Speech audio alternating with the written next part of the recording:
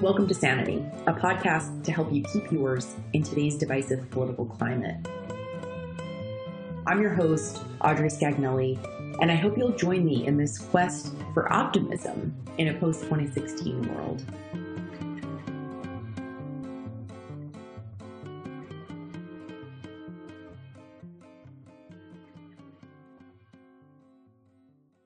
I'm here with Anafi Wahed, who is the founder of theflipside.io, a newsletter that I've been a huge fan of really since January, and have been telling friends of mine. I'm a huge believer in word of mouth. And I'm going to ask, in your words, can you tell us a little bit about The Flip Side and how you are bursting media bubbles left and right? Of course. Thank you so much, Audrey, for having me. So The Flip Side really started because I was living in my own liberal bubble. So I moved to the States when I was 8 years old. I grew up in New York City. I went to Bryn Mawr College. I moved back to New York after college. And it wasn't until I left my corporate job to go knock on doors for Hillary in New Hampshire that I realized how much of a liberal bubble I was living in. At the same time, I also realized that the average person is comfortable in that bubble, right? I read CNN because it's more comfortable. When I turn on, say, Fox News, it's a little bit more difficult because they're saying things I don't agree with. And so after the election, when everyone had that realization of, oh my God, these filter bubbles, these echo chambers, what are they doing to our democracy? I think that's a good question to ask. But then the second question is, how can we pull people in? How can we pull them out of their comfort zone in a digestible, consumable way? So that's where I feel like The Flip Side fills a niche that isn't being really addressed, where the average person who isn't already reading everything about politics, if they just want a 5-minute blurb about what both sides are saying, there's not really a good place for that. Our first newsletter went out to 16 of my friends, whom I begged to be in my user group. And now we have tens of thousands of subscribers. We've been growing steadily via word of mouth and earned media alone. And I'm happy to say that both my team and our readers span the political spectrum. And even when people disagree with our take, they say, okay, but you're trying to represent both sides fairly. Our tagline is burst your media bubble, one 5-minute read at a time. And we work very hard to keep it short and sweet for you. So we're trying to do the impossible, which is deliver nuance in a 5-minute read.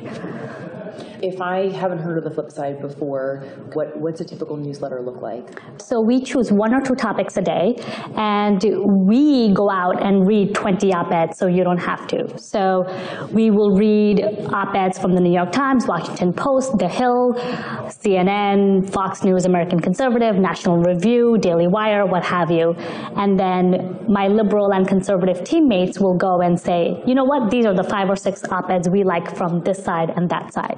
And then comes the really hard part, which is, okay, we like these op-eds, we think they have something valuable to say, and then we choose, a few sentences from each of them to intelligently curate our digest. So the purpose of our digest is to give you a splicing of the different arguments that are being made in all of these op-eds. So you feel like you're getting a quick blurb, and then if you want to read more, we link you to the original op-eds. What we're seeing on the back end is very encouraging. Our liberal-leaning readers are clicking on conservative articles, and our conservative-leaning readers are clicking on liberal articles. So we're creating a cross-pollination of readership, bringing conservatives to MSNBC, to The Atlantic, and bringing liberals to National Review, to Hot Air, to The Blaze, what have you. Oh, that's so encouraging. It really is. That's really cool.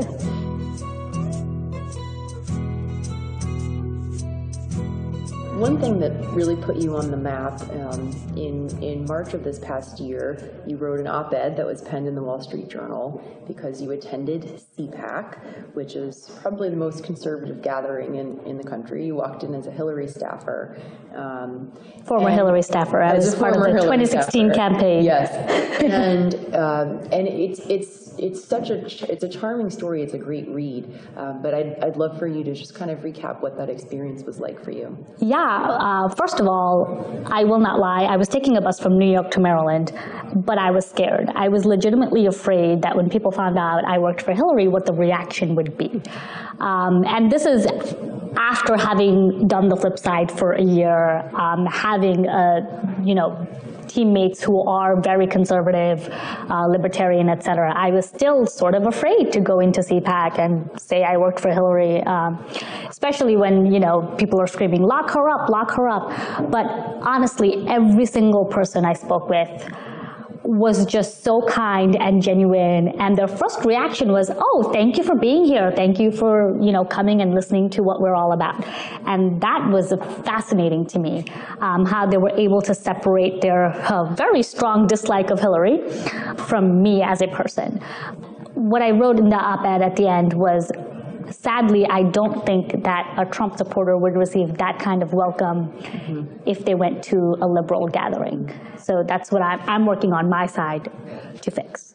I remember reading a line that you wrote in the op-ed that was essentially, I can't help but wonder if someone wearing a Make America Great Again hat walked into a liberal rally, what would the reaction be? And that actually forced me to do a little bit of a gut check, because as someone who has worked in Republican politics for the bulk of my career and then kind of stepped back in the fall, I said to myself, you know what, I don't know how I would have reacted to that either. And so we started to see some cross-pollination there too, where we have these silos, but now we're having new silos as well. New silos, yes, which is good and bad, right? And it's really interesting. We ask when you subscribe to the flip side if you're liberal leaning or conservative leaning, and we get emails all the time. I'm not a liberal, I'm progressive. I'm not conservative leaning, I'm pro-Trump. I am not this, I am not that. So there are lots of labels being placed on individuals that they're voluntarily placing themselves and trying to shift themselves out of the left-right paradigm. And as much as the flip side adheres to that paradigm, we try to do a good job of delivering nuance within each side as well as both sides. So within the left, we will say some on the left say this and some on the right say that. Some on the left say that. And same on the right, we'll say, oh, the right is divided on this issue. Some support the trade war, others don't, because there's all kinds of gray. And even in my team, right, we have a liberal and conservative contributors who disagree on some things but agree on other things. So that's a really interesting place to be, and I do think there's a lot of room for us to have more nuanced political conversations now that so many people are engaged, which is a good thing, which is, as someone who does not think the Trump presidency is a good thing overall, seeing that I'm still a liberal and a Democrat, that's one of the amazing things about the Trump presidency, how many people it's inspired to start acting, to start getting involved. Our political litmus tests are often close-minded, but at the same time, with this rise of tribalism and finding your tribe, we now have more tribes than I can keep track of. Yes, sadly, that is true. So there's a flip side to that argument too. Right, oh yeah.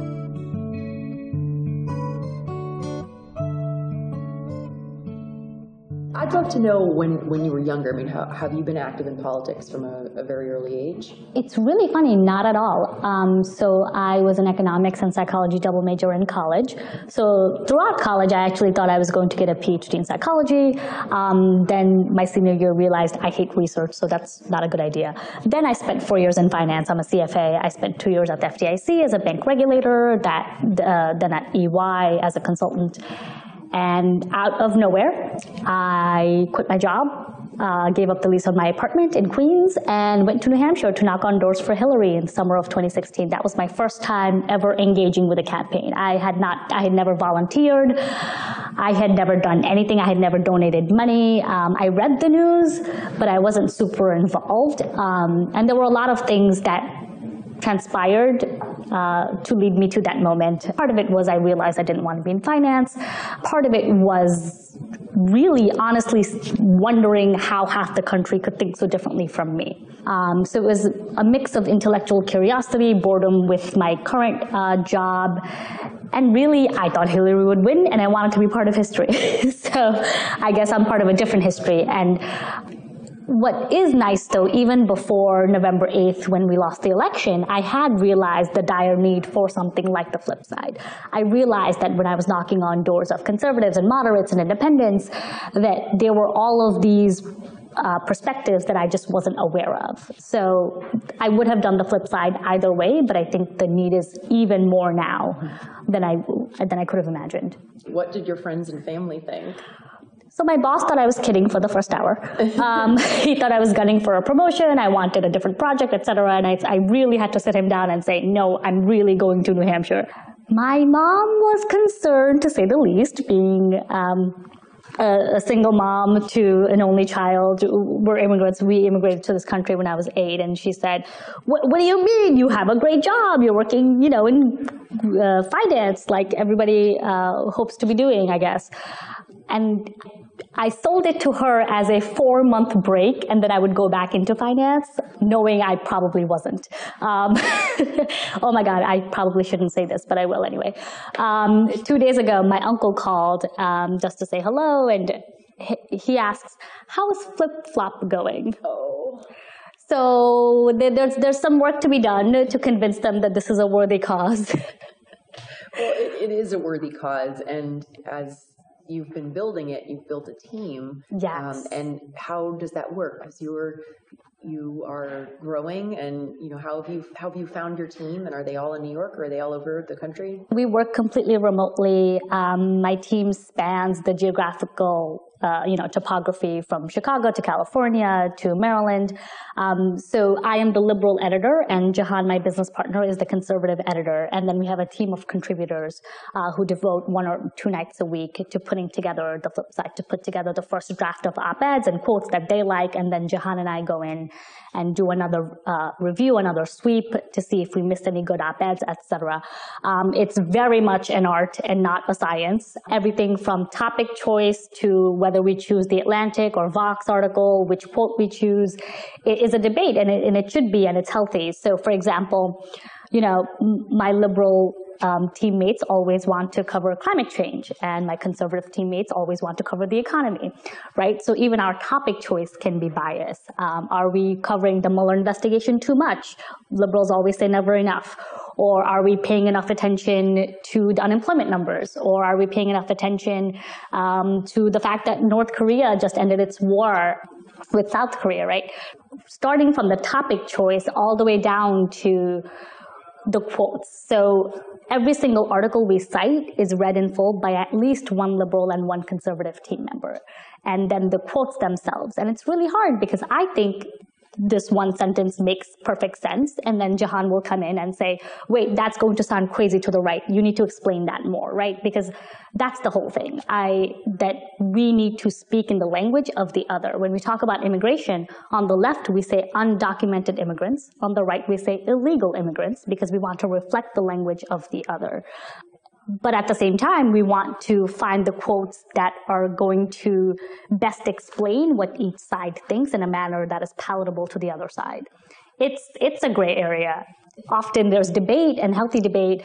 Sometimes it gets into arguments, but we always come together at the end to compromise, to say, okay, you don't like that article, fine. Let me find another one that makes the same argument but does so in a less sensational way. That's the compromise. And it's hard. It's really hard. I spoke at a Vox Media panel in front of 100 journalists about the team and what we do. Afterwards, so many journalists who work in media outlets came up to me and said, oh my God, you talk to Trump supporters. I said, yes, one of them is my business partner. The fact that they were astonished and wanted to know how I do it tells you everything you need to know about the media industry. Frightening. That is a disheartening. Of the campaign donations that came from journalists in the 2016 election, 96% of the money donated went to the Hillary Clinton campaign. Again, all you need to know about the media bias and the media industry. That's something.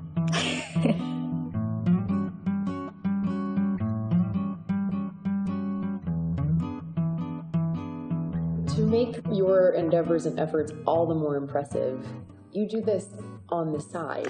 Yes. I still have a day job, and I call the flip side the night job.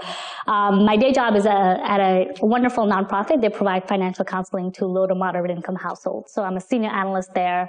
I work 32 hours a week, and then I do the flip side, and I stay up till 3, 4 a.m. every day, because that's how the news cycle works. So it's it's been quite a journey. And about how long would you say assembling one newsletter takes you and your team? That's an interesting question. So on the one hand, we have to read all of the op-eds. We have the first round of people who go in and sort of do the sweep.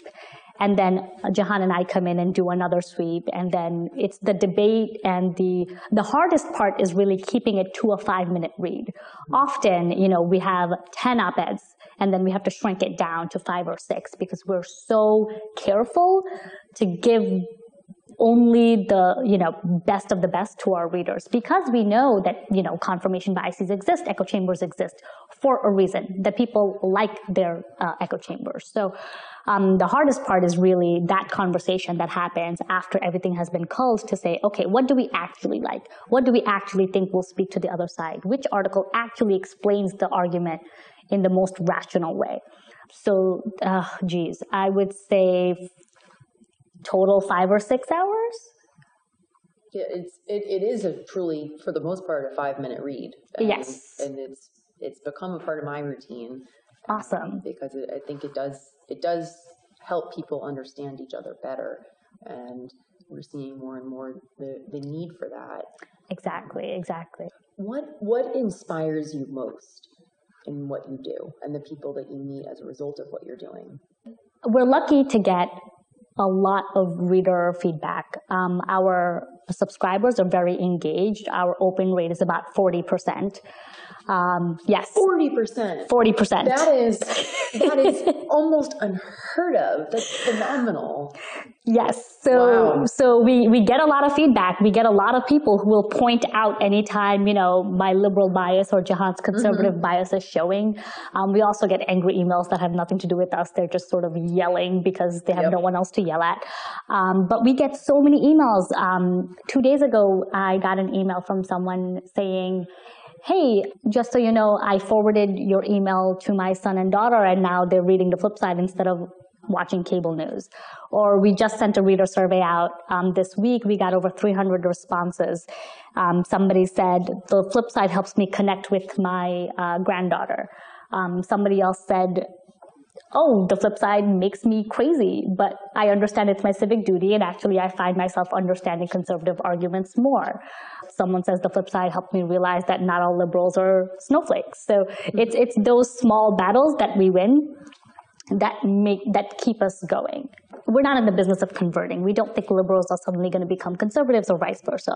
What we're trying to explain is that there are rational arguments on both sides. And even if you don't agree with it, you should know what they are so that you can make your own counterpoints that much stronger and learn to work with the other side. Learn the vocabulary, the language, what they're emphasizing, covering a topic that the other side is not aware of. So it's a really interesting place to be right now. It is. It's a very interesting place to be. I was just having a conversation with a young woman who's a sophomore, and she was telling me about just the lack of discourse that's happening in the classroom, that her peers, her age group, she's kind of on the cusp of a millennial, she's not quite a millennial, that it's so unwelcome that having a really in-depth conversation is almost not happening, because the moment that she or her peers, someone in her classroom, says something that expresses an opinion, it's immediately the reaction is that that person is telling you you're wrong and they're trying to change your mind, instead of just sharing the fact for what it is or sharing an opinion for the sake of sharing an opinion. And I think what you guys do a great job of is expressing a range of opinions without telling you what you should believe. Oh God, that's such a problem on college campuses. And I think it's partly a multitude of factors, but also partly we don't know how to talk about politics, right? Politics is not considered polite conversation. So how are you supposed to be able to have a rational discussion if politics is always not for the dinner table, not for polite company? So part of it is just learning how to engage with each other in that space and acknowledging that it's going to be uncomfortable. Jahan and I get into lots of fights. And then 3 minutes later, we're like, okay, breathe, come back. And I think it's really about being careful with engaging with people. So social media, never a good idea, unless you're personally messaging someone to say, hey, I saw you posted this, I disagree with that, here's another article that I think would be helpful, or here's an article that expresses how I feel. So giving people material to read, that's not just you screaming at them, right? It also removes you from the situation. So it's not me, Anafi, giving my opinion, it's Ezra Klein giving his opinion, and I only agree with it. Again, echo chambers exist for a reason. So sometimes, breaking news alert will pop up and Jahan will send me a message on Slack, oh my God, and he will start talking about it. And I'm like, oh my God, I need time to process this. I will talk to you once I have processed my feelings about this. So knowing when it's a good time to disengage and say, you know what, let's have this conversation later. Maybe I need to read up on what you're saying more. Or actually, I didn't know that fact. Can you point me to it? And trying to keep it at the factual level and less on the this happened to me or that happened to me.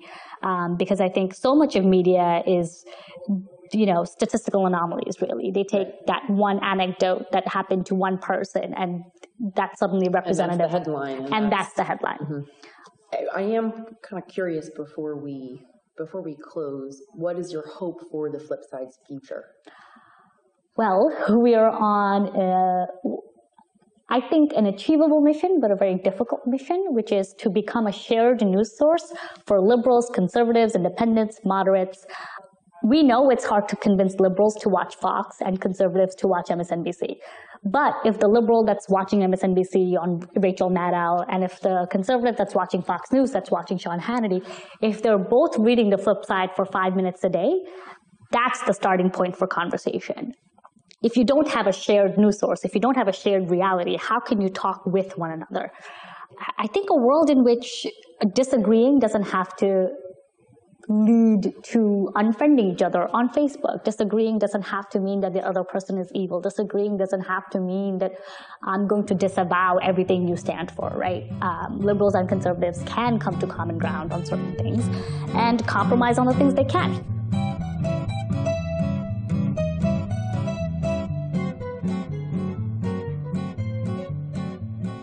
What's refreshing about your perspective and clearly in this conversation, I mean, this honestly shouldn't be impressive.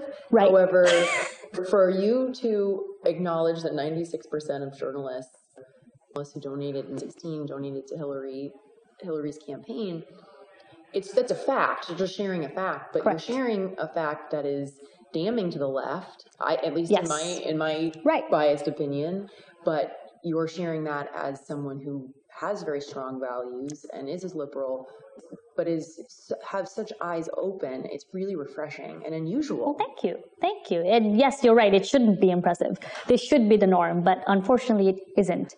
And I think it's always because I've had a contrarian streak. I was always the person in class that would raise my hand and say the contrarian opinion. But I also think it's because I was raised in an immigrant family where we had bigger concerns than which exact word I used for XYZ thing. If someone asks me a question that's well intended, I'm South Asian. If someone asks me a question about my culture, even if they haven't phrased it properly, I don't care. I'm happy you're inquisitive. I'm happy you want to know about my culture. There are a lot of things that I think has been overblown by the media on college campuses in general. And, on the one hand, there are real issues to be talked about that we do need to talk about. On the other hand, I don't care what Colin Kaepernick is doing. I don't care what Kanye West is tweeting. Why are these the headlines? Yes. I never know what they're tweeting, so I guess maybe my head's in a different kind of sand. Well, you have a wonderful attitude and approach to life. And, thank you. My last question for you is, what are you most optimistic about right now, today? what makes me optimistic is getting off of Facebook and Twitter, because on Facebook and on Twitter, everyone is really angry. But when I talk to people in real life, when someone sends us an angry email and I write back something nice and positive, I always get a nice and positive email back. And so I think a lot of this angry rhetoric is really performative art. Politics has become a performative art. And anger is just one-upping each other because that's the cool thing to do. So if we just get rid of that mentality, I think there are a lot of rational people out there. I meet them every day, all across the political spectrum. And it's just a matter of literally getting them off of Twitter. I really hate social media. It's a constant, well, I should be on Twitter more, but I go on Twitter and I don't, the energy suck of it is, oh, yeah. There's a brain drain to it when it's addictive, it's partisan. But it's true. You go out in the world, you have conversations with real people, and it's pretty unusual to not be inspired. Exactly. It's an amazing melting pot that we live in. Exactly. I mean, I'm a first-generation immigrant that had a successful 4-year stint in finance. I was 25, making 6 figures, and now I decided to take the plunge and start a startup. And I'm making, decent progress, and that's inspiring, right? And my story is so normal, or not as normal as it should be, but it can be. But it's doable. It's doable. It takes hard work. My favorite quote in life, Ben Franklin, diligence is the mother of good luck. Exactly. And I do believe in this country. That's still very much the promise. My mom brought me here when I was 8 years old. She didn't bring, she actively chose to come here. Yes. Because America is still the land of opportunity. And I believe that. And immigrants continue to believe that. And it saddens me when Americans are, have such a pessimistic view of the world. And this is not to downplay the major issues we do have, because we do. Congress is broken. We know this. But the people aren't. So we just need to get the people to fix Congress. Simple. I love it. I love it. Well, thank you so much for your time. And if you're listening, theflipside.io. Thank you, Audrey. Thank you for having me.